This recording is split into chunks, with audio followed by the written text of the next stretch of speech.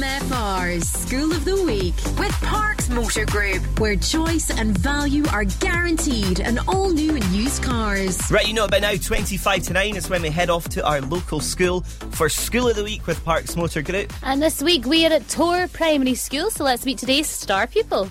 Hi, my name's Emma and I am 7 years old and I am in P3 and my teacher is Miss Linder. 7-year-old Emma on the show this morning. Now, we asked her if she could have anything in her packed lunchbox. Anything at all.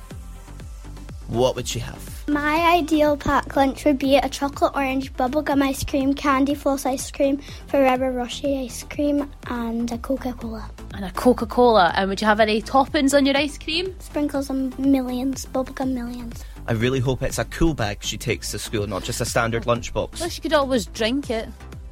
Or the ice cream. Yeah. Well, a Coke float.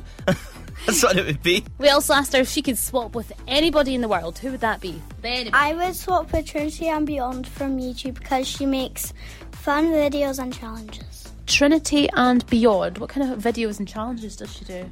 Well, there's Hello Neighbour, which I really like. Those are probably my favourite. Right, so what age is Trinity and Beyond? I think she might be 5 or 6, I think. I'm not too sure.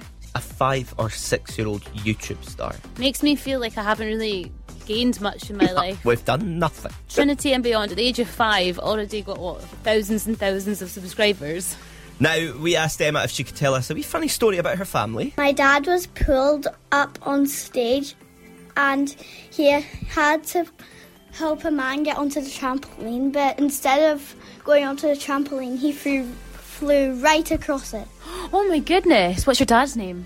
Sean, but he's never been pulled on stage again. Does this mean that your dad's really, really strong then if he managed to throw him right across the trampoline? No, not throw him, he pushed him. Oh, he pushed him? Oh, is that worse or better? Sean, you pusher. Aye, what's Sean like? I I've didn't heard have about Sean him. down as a pusher, did you? No. I'm a skipper, but not a pusher. That's Tor for you, though.